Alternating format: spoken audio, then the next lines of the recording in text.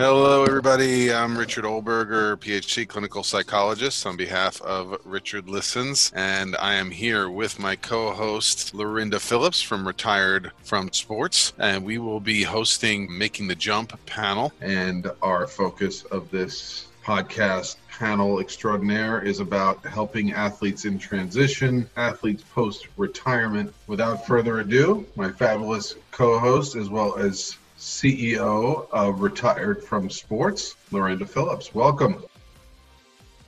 Welcome, everybody. Our guests are elite athletes offering their story and advice that is entertaining, authentic, and relevant. They have walked in your shoes.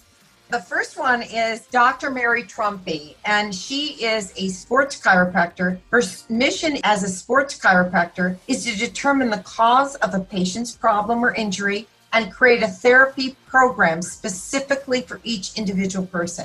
It's important for her to educate the patients on how to rehab the problem and injury and teach them what to do to avoid having the issue come back.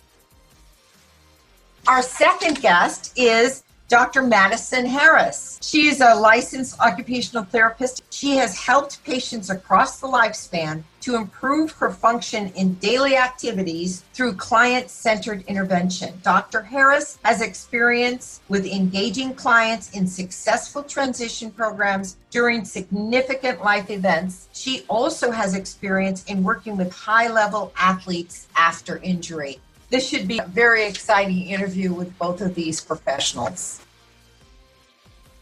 When I'm with a patient for a good one-on-one for like 45 minutes, and especially during the last couple of months, is they really just want to vent. It's a high level of monologuing about their depression and what's going on, and always talk about trying to be present, focusing on their breath. Start with 30 seconds of thinking about your breath. Cognitive behavioral therapy from a psychologist or a neuropsychologist tend to work really well for these athletes to help them understand where maybe their anxieties are coming from when they think about returning to play,